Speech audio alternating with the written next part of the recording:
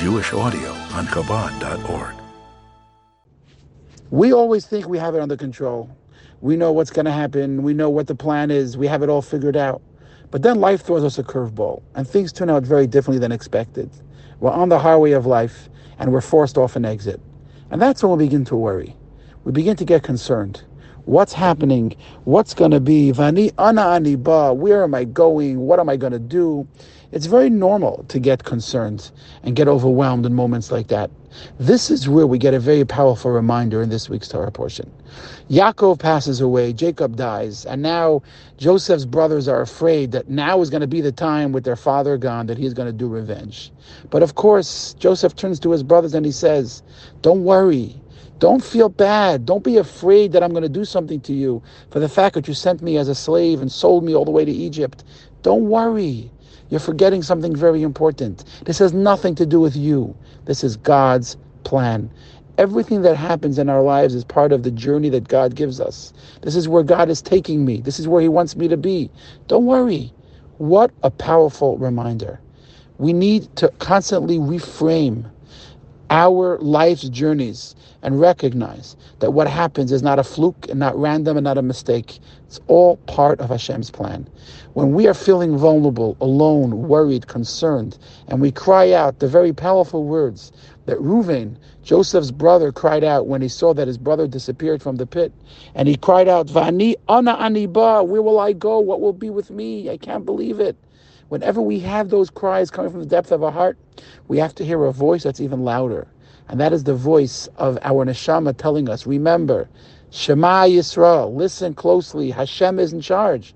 And this is why when Yaakov reunited with his son Yosef, the Torah tells us, the Midrash says he was saying the words of Shema. And this is why before his passing, Yaakov gathered all the sons together, and what did he say with them? The Shema. Because the message of the Shema is the same message that Yosef was telling his brothers, and that is, listen closely.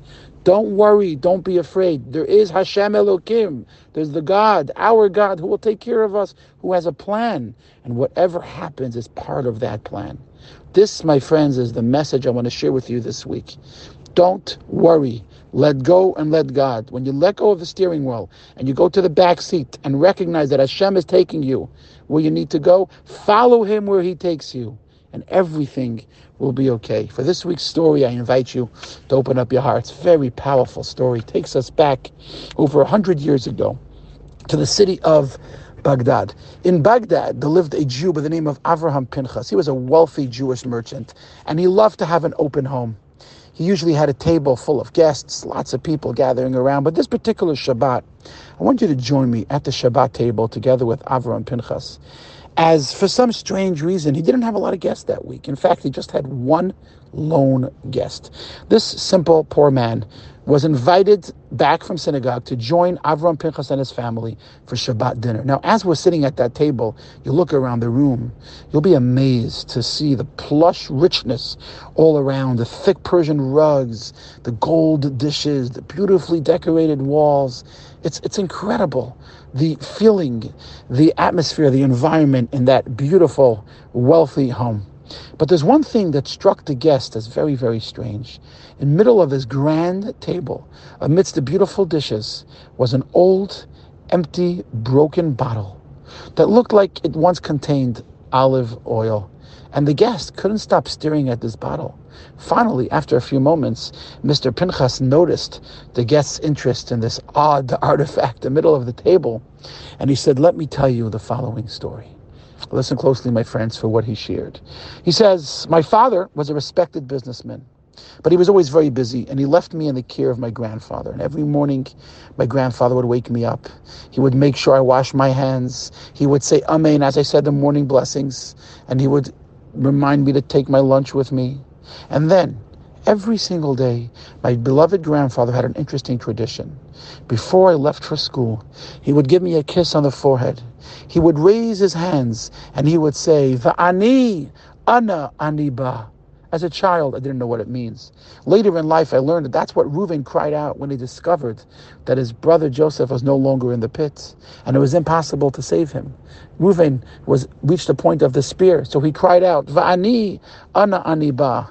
Where will I go? That was my grandfather's reminder to me as I start my day, that don't worry. You may feel lost. You may feel overwhelmed as you go through your day. Vani ana aniba. Where am I going? Remember, God will take care of you. Well, I had a beautiful childhood with my father's riches and my grandfather's love and care. But unfortunately, when I was 14 years old, tragedy struck and my beloved grandfather passed away. I had no choice but to join my father at work every day. My father tried to make sure I prayed and studied Torah, but he was always very busy. And to be honest, I was fascinated by his business. I didn't pay much attention to my studies. 2 years later, tragedy struck once again when my father died suddenly.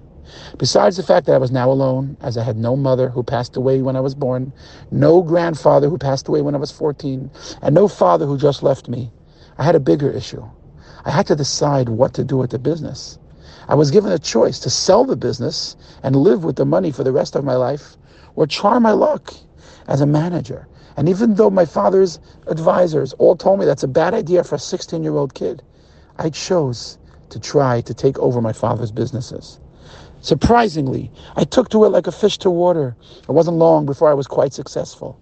I really began to grow the business even more than during my father's lifetime. But unfortunately, I began to feel out of place as an observant Jew. I felt that keeping Shabbat and eating kosher is preventing me from expanding my business and making more money, and slowly but surely I became less observant. And I discovered that the more commandments I dropped, the more busy I became, the more successful, and the more money I was bringing in. Several years passed. My life was devoid of any meaning, any purpose, and any spirituality. When one day, I was walking in the street and I noticed a Jewish boy, maybe 13 years old, sitting on the street, crying. I asked him, "What's wrong? Is everything okay?" And he looked at me and he said, "Thank you, kind sir, for asking about my well-being. But this is something only Jews would understand." His words stabbed me in the heart. I looked at him and I said, "I'm also Jewish." Embarrassingly, I said those words. How could it be he didn't even realize? Have I fallen that far that I don't even look like a Jew anymore? The young child looked at me with his pure eyes and said, "Oh, I'm sorry. I didn't mean to offend you. It's just that I'm very sad about my situation at home. We are very poor. My father died a while ago. My mother works very hard to support my 6 brothers and sisters." And the boy looked at me and he wiped his eyes with his shirt and he said, "This morning, my mother told me tonight is Hanukkah. We prayed for a miracle, that we should be able to find some money with which to buy oil. We were so happy when my sister found a coin behind the drawer. What a Hanukkah miracle. I ran straight to the store and I bought a small little bottle of oil. I was walking home, holding the bottle and dreaming about Hanukkah, the joy we're going to have, lighting the candles together.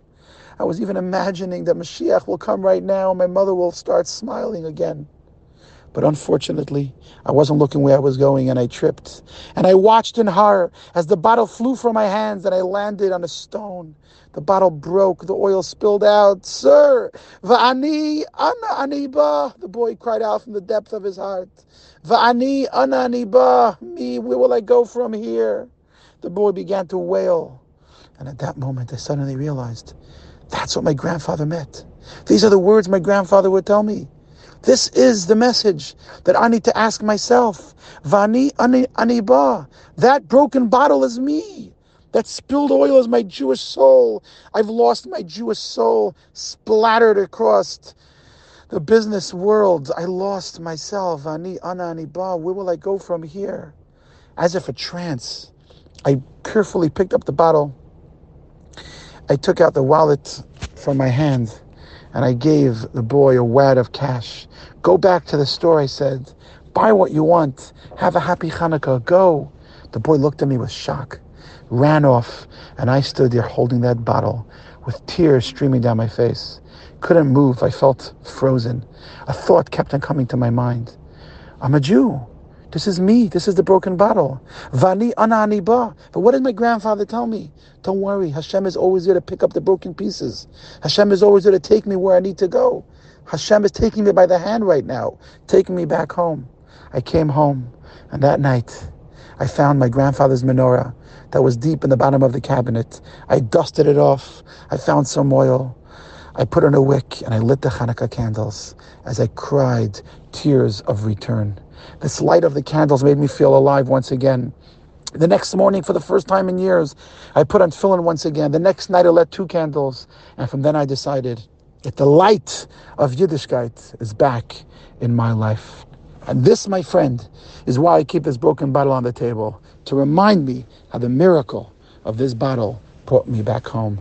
My friends, the message is clear. Vani anani ba, when you feel lost, when you feel like there's no hope, God will send a reminder your way. Whether it's a broken bottle, whether it's a friend or a rabbi who reaches out, there's always going to be someone who God will plant in midst of your highways of life so you can be brought back home and follow Hashem to where He wants to take you.